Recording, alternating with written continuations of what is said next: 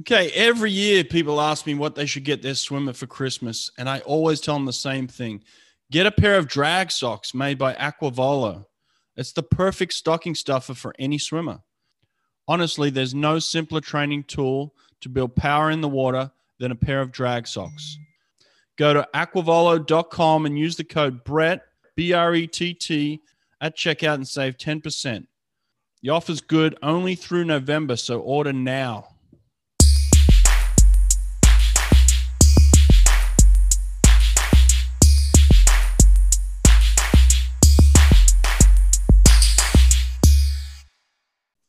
All right, Sabir Muhammad, how you doing, man?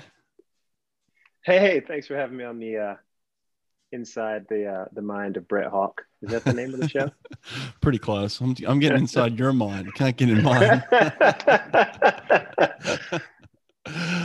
What's going on, man? Where are you? Where are you coming from?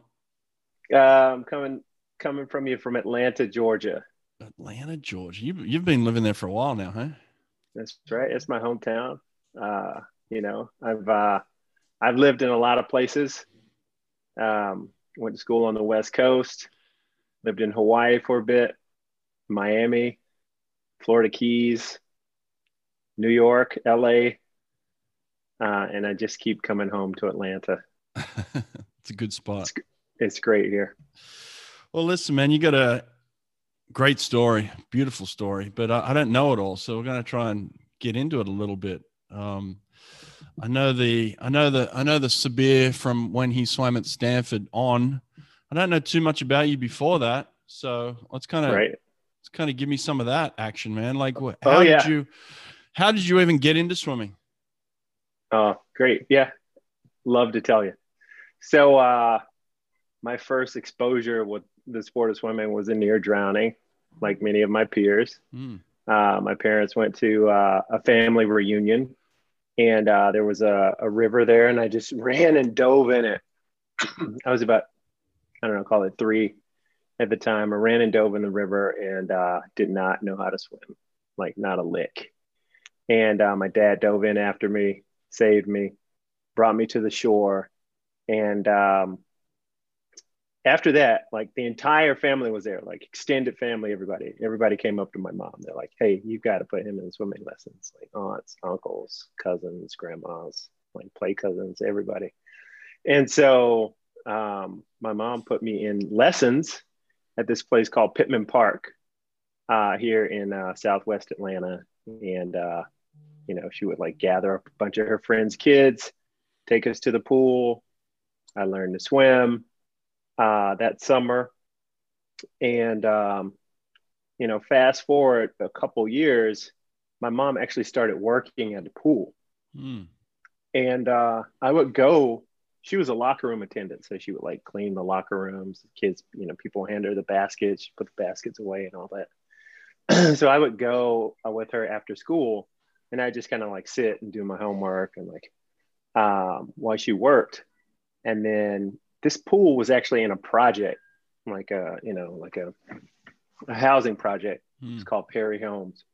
And so the director of the pool was he was a black guy. His name was Eskia Bashir. And he grew up swimming at Pittman Park, grew up in Mechanicsville. So we all kind of knew each other. The circle was pretty small. We all lived pretty close to Pittman Park, a couple miles away.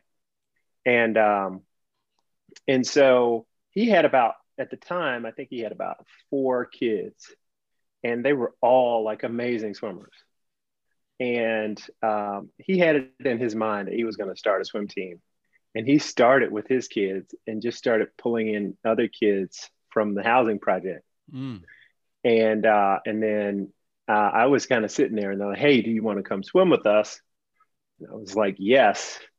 And we all started together. So that group of kids was the seed that eventually became the City of Atlanta Dolphins Swim Club. Oh, wow. And we grew to be one of the largest Black swim clubs in the country. We had 4 or 5 different sites. We had, coaches across each site. We had the largest, City of Atlanta had the highest number of water safety instructor certified Black individuals in the country. Mm. So we were kind of like a powerhouse. And eventually we, the parents started to join in. The mayor of Atlanta, her daughters swam on the club, Shirley Franklin at the time. And so, we had a lot of support from the community. We had a lot of support from the parents. And it ended up being this like really incredible bubble for Black swimming in the nation. And, I grew up in that bubble. We were instilled with this notion of, you can achieve your greatest dreams. Like, we didn't even have proper swimsuits. And our parents were like, they were giving us like this, this license to achieve our greatest dreams. Hey, you can make the Olympic team. There's nothing to stop you.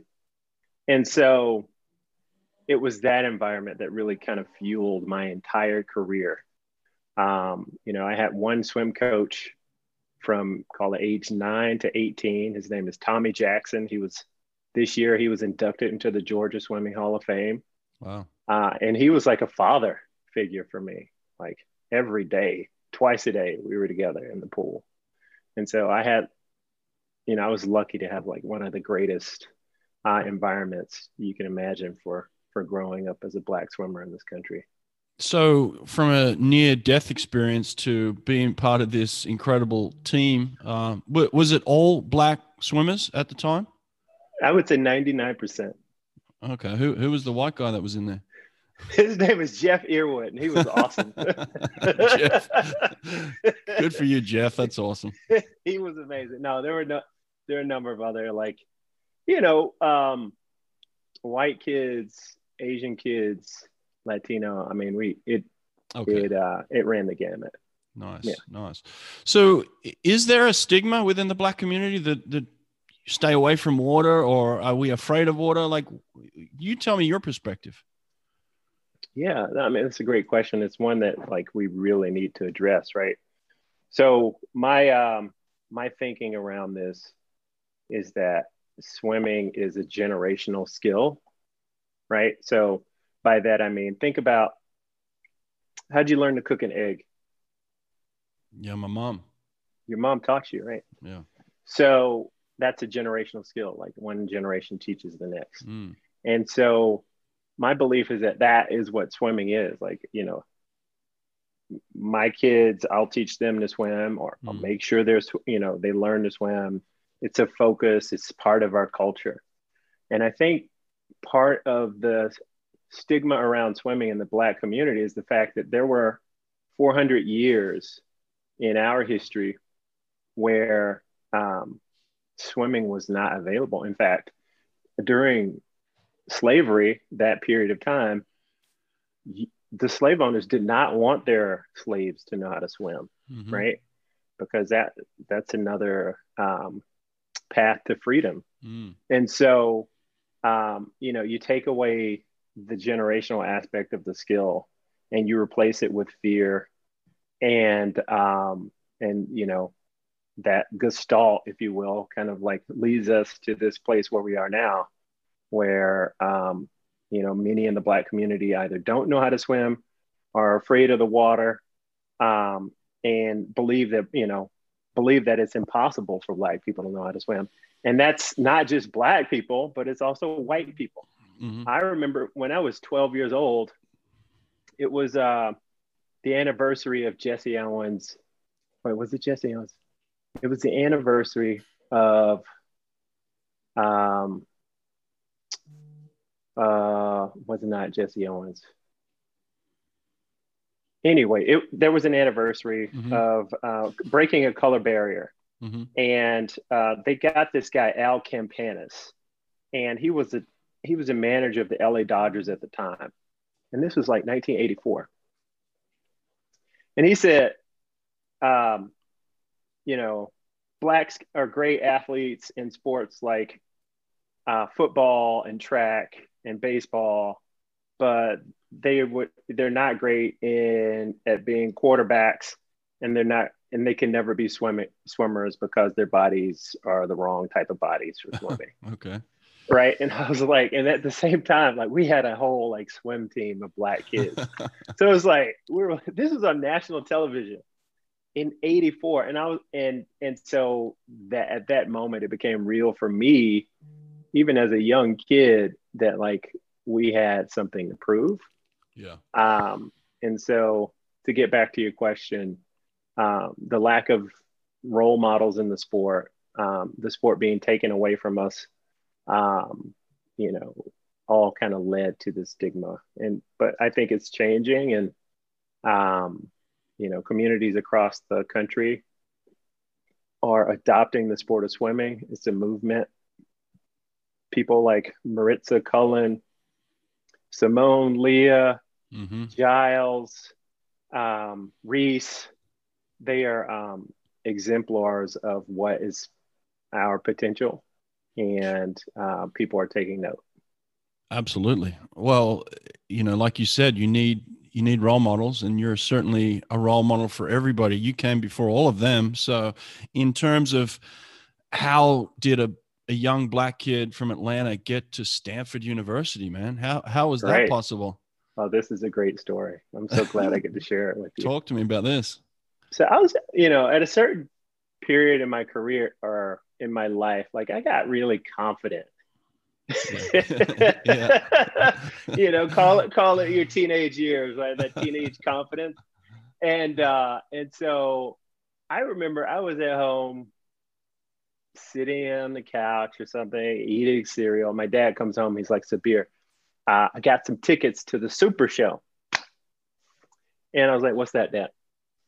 He's like, you know, Emmitt Smith and, you know, Scottie Pippen, like they come, and it's this big sporting goods event where all the sporting good retailers and like apparel companies, they bring their athletes, and it's a fan event, and they sign autographs and all that. And I was like, not interested. He's like, I think that guy, the guy you like, Pablo Morales, I think he's going to be there. And I was like, what? Let's go. And so as soon as I walk in the building, the first person I see is Pablo Morales signing autographs. Nice. And I cut line. I get up in front and I was like, Pablo, listen to me. You got to listen to me. I'm going to break your record. I'm the best ever. Like, you have to listen to me, Pablo. And I just like, it's like I blacked out and I was just talking. And I was like, let me see your gold medal. And he didn't even have it on. Like, it was nowhere in sight. And then after he signs he told me to wait. He's like, you need to wait because we need to have a longer conversation. So he told me to wait. After that, he takes me to the side, right? And like, there's like this kind of corner area where not a lot of people. He reaches in his back pocket. And that's Cullen calling me right now, so I need to talk to him. Nice. But he reaches in his back pocket and he pulls out his gold medal. And I was like, yes, there it is, Pablo. Thank you. You're my role model, my hero. Right? Because like I'd seen him at the 92 Olympics, like, you know, it's all white guys and there's like tan guys. Like, what's this dude? Like, he's darker than everybody else. Okay. Like, he wins. Like, and so he was like, so you're gonna break my record, huh? I was like, yeah, Pablo, yeah, man, absolutely. Trust me, I'm the guy. And this is like 16-year-old Sabir, and so, you know, he shakes my hand, he takes my name down, and then like I just go back to my life of eating cereal and like, you know, swimming. And like 2 months later, Skip Kinney, the head coach of Stanford, calls me. He's like, so I hear you're going to break Pablo's American record. Who are you?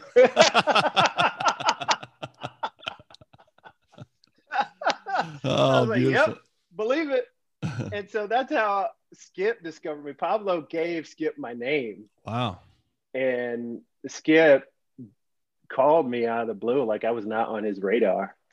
And and that kicked off the recruiting process. That's a cool story, man. Holy Yeah. hell. That's awesome. But not only have you got to be a good swimmer to get in there, you got to be smart enough to get in there. So you must have been pretty good at school too, right? I mean, I was number one in my like high school class. I was a super nerd in high school. Like Wow. I loved science. Um, yeah, it was like I didn't have much of a social life. You know what I mean? Like I spent all my time either reading books or comic books or like, you know, focused in on like uh grades and learning, like because honestly, like I was looking for a ticket out, Brett. You know what I mean? Like I didn't have like a comfortable upbringing. I grew up in a rough neighborhood. And so I saw all these opportunities. Educational, athletic is like tickets. Wow. Yeah. That's awesome. We're going to pivot just for a second. You did point at the comic books and I can see them now. Do you collect comic books? I at one point in my life, yes, I was. I do too. I collect some Yeah. comics. I did. Yeah, I don't anymore Yeah. either. But Yeah. It's like I can't do that stuff now. My dad yeah, with four kids. yeah. That's too expensive. Yeah, it's too expensive. Like my 4-year-old would destroy it. Like there's Yeah, exactly. yeah. Well, that's awesome. Well, listen. So then you do end up Stanford University. Did you fit in there immediately, or like how was that? So yeah, Stanford was a great place for me to land. So you say, did I fit in there? I had like two lives at Stanford. So one of the beautiful things about Stanford was they had these things called like themed dorms, right? Okay. And so let's say, for example, if you were Native American, you grew up on a Native American like reservation, and you wanted to be around other Native Americans, there was a dorm for you. Wow.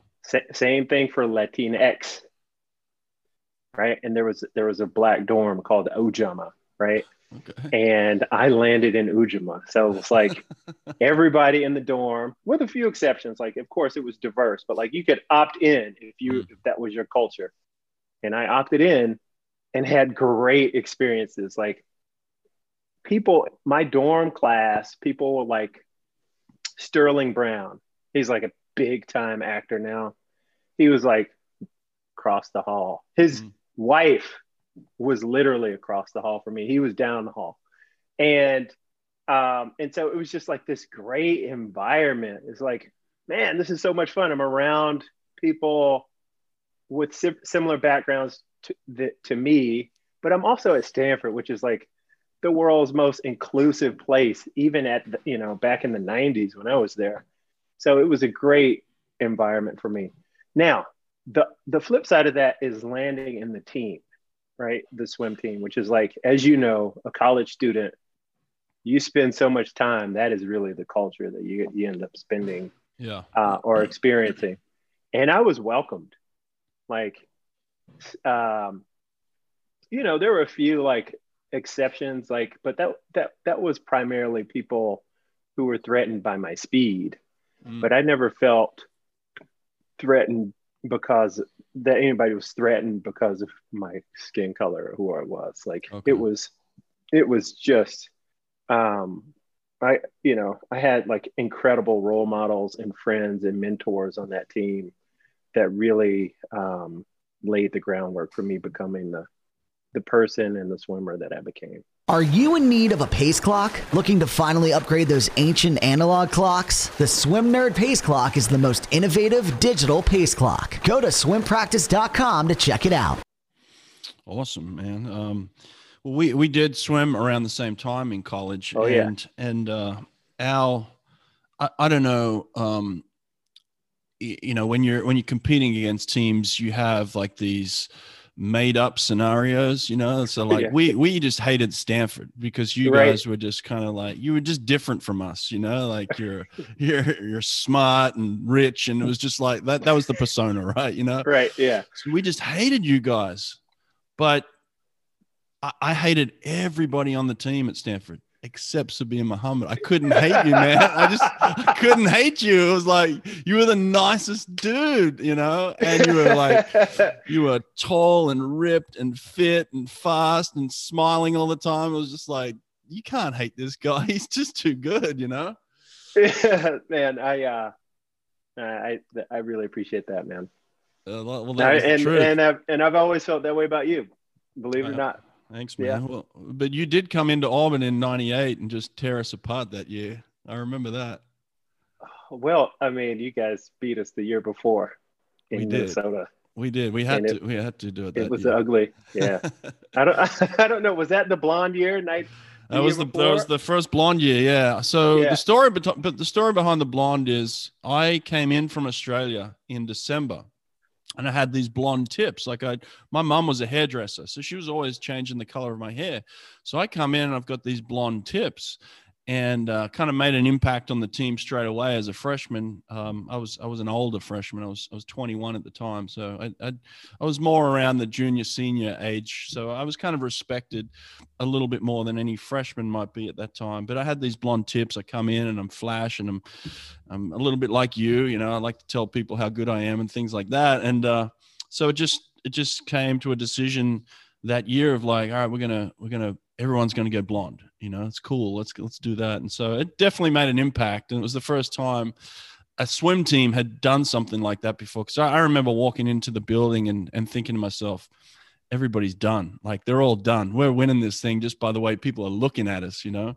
Right. But that was 97. 98 was a different story. 98 was in Auburn. That was your senior year, I believe. And man, Stanford tore us to shreds that year. Yeah, it was a great year. I remember 97 Minnesota. I think it started there. You guys were on the podium celebrating, and there's a guy, Scott Claypool, on my team. He's like, everybody, we're not leaving. Let's just stand here and watch them celebrate. And that started the season.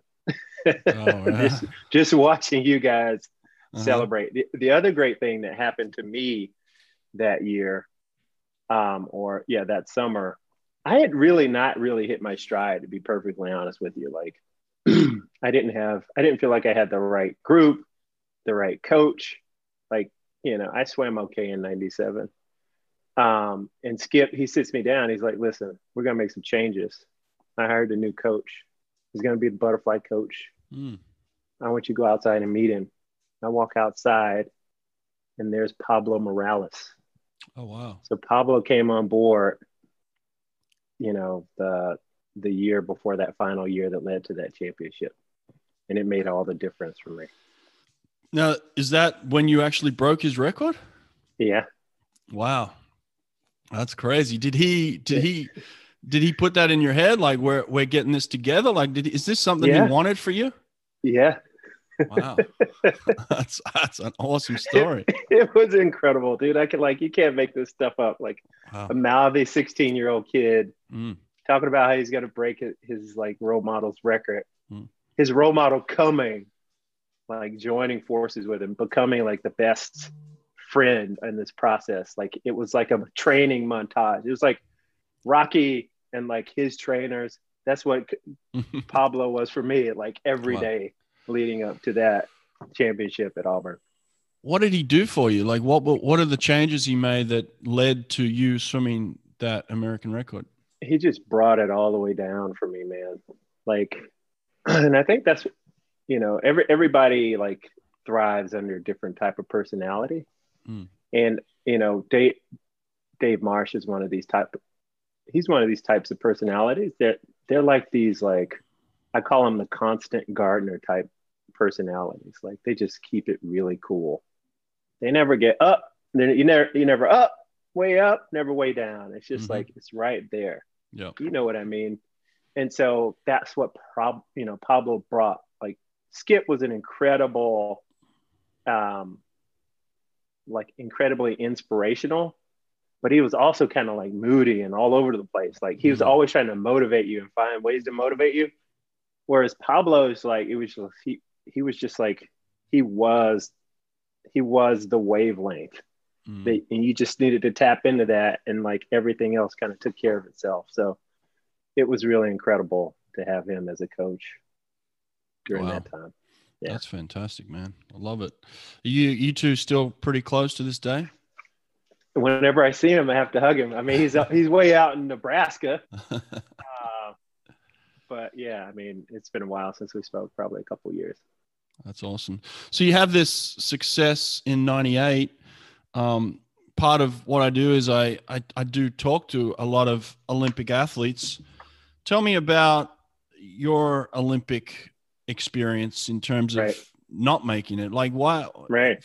For me, when I think of Sabir Muhammad, I mean, at that time, you're the guy. I mean, you could do everything. You were incredible.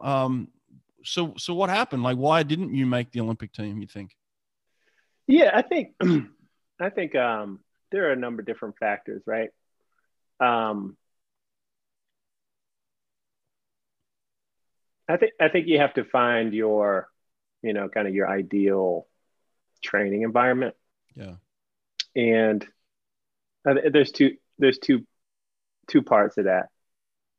Stanford was a great program for short course swimmers. College swimming, basically. College swimming. Yeah. But if you kind of look at like that period of time, dial back and look at like kind of the long course performance or Olympic performance, it was different. Like Skip Kinney sometimes didn't even coach summers. Because he'd send his camps. He sent his kids down to like Santa Clara and like so it's like I never really kind of found that like ideal program. Yeah. Which was a challenge for me. And even after I graduated at Stanford, I wanted to stay and train with Richard Quick, because I trained with Richard the season after we won in '98. I trained with Richard Quick. I made the Pan Am Games team. Yeah, I made the Pan Am Games team, and was like hitting a nice stride with Richard. And Richard calls me one day because I plan to stay at Stanford and train under him going into the Olympics. And he called me the summer of '98 after I made the Pan Am Games team. He's like, "Listen, you can't stay." I was like, "What? Like, I just won a championship." Like, he's like, "No, I can't coach you." And so was that a Skip and yeah, Richard problem? That was a Skip and Richard problem. And so I had to find another place to train and prepare for 2000. So that kind of contributed to it. Yeah. Long story short, I didn't make the Olympic team, but I feel like I had an incredible run, and it's, hindsight's 2020, but not making that team gave me a lot of fuel that has fueled the rest of my career. And, I think if I had a slowed down, having made an Olympic team and made it, I wouldn't be where I am today professionally. Yeah, absolutely. I think all failures are catalysts for future successes, for sure. How close did you get? I can't remember exactly. So I went to 3 Olympic trials. 96, it was a disaster. 2000, I was 8th in the 100 free. And then in 2004, I got 4th in the 50 and 8th in the 100. Yeah. Yeah. So pretty close. Yeah. Wow. And during this time after college, what are you doing for money? How are you surviving? Another good question, right? So it's like, how does a guy support himself an Olympic dream in that era? Yeah. Right. So I got lucky. I got accepted to this, at the time, there's a USA National resident program training under John T. Skinner. Mm-hmm. And I moved to Colorado Springs, lived on campus, ate on campus at the Olympic Training Center, and lived and trained there. And then I got a small Speedo deal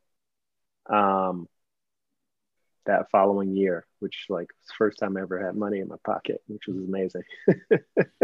Were you the first black swimmer signed by Speedo? You know what? I think I was. Yeah, I can't. I mean, I can't think of others, but maybe there were. But yeah, that's pretty cool. Again, you're paving the way for these future big signings that are coming up now. That's right. Simone's on probably. Simone is Speedo. She's a tier. She's tier. I bet Cullen's Speedo, right? Cullen was Speedo. He actually works for Speedo now. Oh, okay.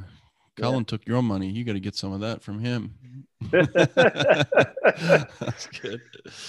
Good. That's awesome. So, well, tell me about this then. How have you felt a responsibility to your community, to the black community? How have you stayed connected with that throughout the years?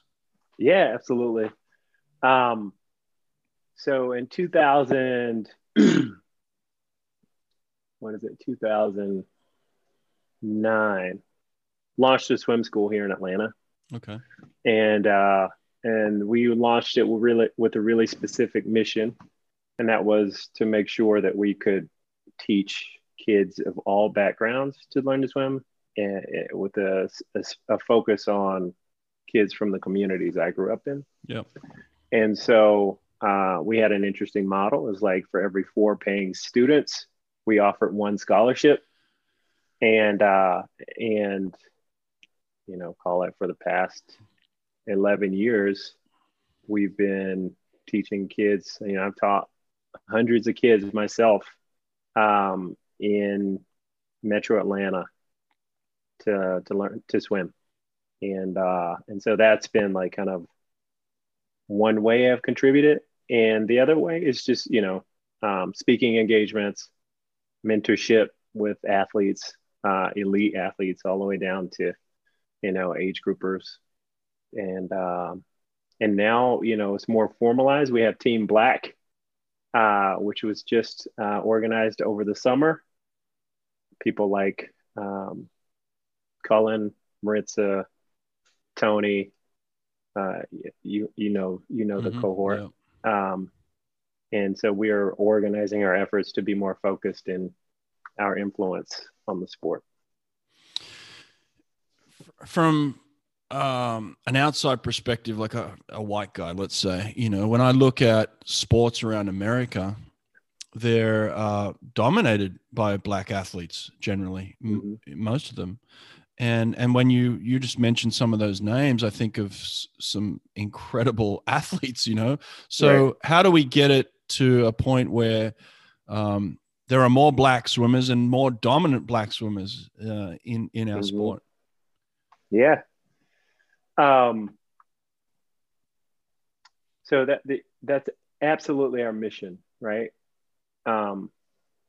So, you know, when you talk to someone like Simone, she has a very different background than me. You know, she grew up swimming on an all-white club. Yeah. She experienced racism from her peers. Like her peers didn't invite her to parties and that sort of thing. Like that's a super tough environment to thrive in. Yeah. She thrived because she had a strong family setting.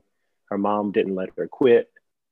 But for many, an athlete that are growing up in that type of environment, it's not worth it, especially when there are so many other sports available to great athletes. Mm-hmm. Like I could have easily been a basketball player. Or, sure. You know, I'm 6'8". Like I could have figured it out and been okay. Mm-hmm. Gotten a college scholarship. I was offered one when I was 13. But you know, our mission is to find ways to grow these pockets of black swimmers. Yeah. So it could be age group swimmers, mentorship for those swimmers that are on white clubs, but just don't feel like they're accepted. Talking to the coaches on those teams, letting them know that they have to be color conscious when it comes to African Americans in our sport, black people of color in our sport. Because you can't be colorblind in this day and age. Like it doesn't work. You have to be color conscious. Yeah. So we have grassroots programs that we are working with USA Swimming as as a body to support, as well as supporting in areas like social media, supporting in areas like cataloging the history of African Americans in the sport. Like you just mentioned, another um, like accolade that I need to go and research is probably either me or Byron, who is a good friend who performed my wedding, Byron Davis, who was an incredible swimmer at the time. And so all of these, there's so many different factors that can impact a young swimmer and help them keep in the sport when they're good versus switching out of the sport. And so we're working with USA Swimming. We're working directly with programs across the country in terms of a mentorship apparatus and just making ourselves available, especially in light of, all of the social change that's happening in our country now. Yeah. We're more focused on it as well and want change. Awesome. Are you guys being supported by, USA Swimming and other agencies like that? Yeah. So the support is really just like they are turning to us for advice. Okay. And acting on it. So we are, we're essentially supporting USA Swimming at this point in time. I wouldn't say there's any type of financial arrangements or anything formal from that perspective. But, we are a body of, elite swimmers who've done it, know what it takes to do it, and know what the change it is required of USA Swimming for them to really embrace Black swimmers. And you mentioned something very significant. You said you see Blacks dominating all the sports in this country, but what's happening in the sport of swimming? Oh, it's incredible. I think we don't have the exact numbers, but like call it 1%. Yep. Or less in USA Swimming's cohorts. Mm-hmm. But we are producing elite athletes. Simone, Leah, Colin, incredible. So there is something there in terms of the numbers. Like if we can bring more numbers into this sport, we are going to continue to see some incredible athletes pop up in some seriously fast times. And it's kind of like a hidden figure, like, okay, African Americans, Black people, they don't swim and like they're not well represented. But if you look at their performance, it's mind blowing. And so it seems like it's just a numbers game. We get more into the sport and we'll continue to see more, exciting swims. Yeah, there's no doubt about it in my mind, man. Yeah. Speaking of talent, I know you've got some kids of your own that have some talent. Talk to me about them. My most talented athlete is the 4-year-old. Okay. Her name is Sahar. Yeah, she doesn't do a sport yet, but she just blows us away with her athletic ability every day. Wow, nice. So everybody's like focused on Sahar. All right, everybody's got about 12 years to get recruiting on that one. Yeah, it's not set what sport she'll be, but she loves to swim. So I've got an 8-year-old, or sorry, a 9-year-old now who's a swimmer. Yep. She's the type that her name is June. She's the type, she gets home and I say, hey, how was practice? And she was like, don't worry about it, Dad. Like she just doesn't want me in her business. Okay. She's going to be fantastic at whatever she does. Yeah. I'm just happy that she goes to swim twice a week, sometimes once a week. That's okay. And then there's Kamal. Kamal just committed to UVA to swim up there. Wow. He's at the US Open this weekend. Oh, fantastic. What's his events? He's unlike his dad. He can swim everything. Oh. Yeah, I can swim breaststroke. He can swim 200 free, swim 100 fly, 200 IM. It's a good pickup for UVA then. Yeah. It's like super. super versatile and confident. The guy's confident. Why did he not want to follow in his dad's footsteps and go to Stanford? I think I I definitely wanted. I was pushing him towards Stanford, right? Uh-huh. I think sometimes there's too much pressure on a kid. Yeah. Yeah. From the standpoint of like, oh my, your dad did this, and don't you want to follow his footsteps? Like, this generation of kids, they don't need the extra pressure. They need to be themselves. They need to, chart their own path. And so, I'm excited. I think UVA has one of the best coaches in the country, and like on the women's side, like I think they were expected to win this year. Yeah. I think after picking up Kamal and a few other recruits, like they're going to be dangerous on the men's side too. So they will establish their own legacy very shortly here. Absolutely. Good choice, actually. A very good choice. And then your eldest. Yeah, my oldest son's a basketball player. Okay. And so he is finishing up his junior college career, and he will be going to a place like UGA or University of Florida to play basketball next year. So he has aspirations of being a professional. Oh, wow. How tall is he? He's about 6'9". He's like 240. He's incredible. He's a jumper. Oh. He can push dad around now. That's good. Oh yeah. So what about you in your life now? Where are you at? What are you doing? I'm a technology executive. I work in the advertising technology space, if you will. I've been in this space for about 7 years, and it's interesting. I love it. It's challenging. It's complex. So yeah, that's my day job. Awesome. Yeah. Day job, and then chasing kids around. That's chasing awesome. Kids at night. Yep. I love it, man. Well, listen, you've always been an inspiration to me. Great leader within your own community, and just a good dude. I love you, man. You're a good person. So yeah, I feel the same way about you, Mr. Hawk. Always smiling, man. I love to smile, but no, the community is very lucky to have you, and I'm glad. I'm hoping we can get a lot more Black athletes into our sport at the highest level, because man, I had a situation where I was coaching Ariana Vanderpool Wallace for a while there, and she was just one of the most talented athletes I've ever had. But you know what she had the talent and the work ethic. She had a chip on her shoulder, and right. when you get those athletes with the chip on the shoulder, they do incredible things. Yeah. She was so fun to work with, and yeah, we need more like that, man. A lot more like that. So couldn't agree with you more. All right. Appreciate your time, buddy. All right. Good to see you again. Yeah. Thanks, Brett. Yeah. Take care. Thanks, Sabir. Bye.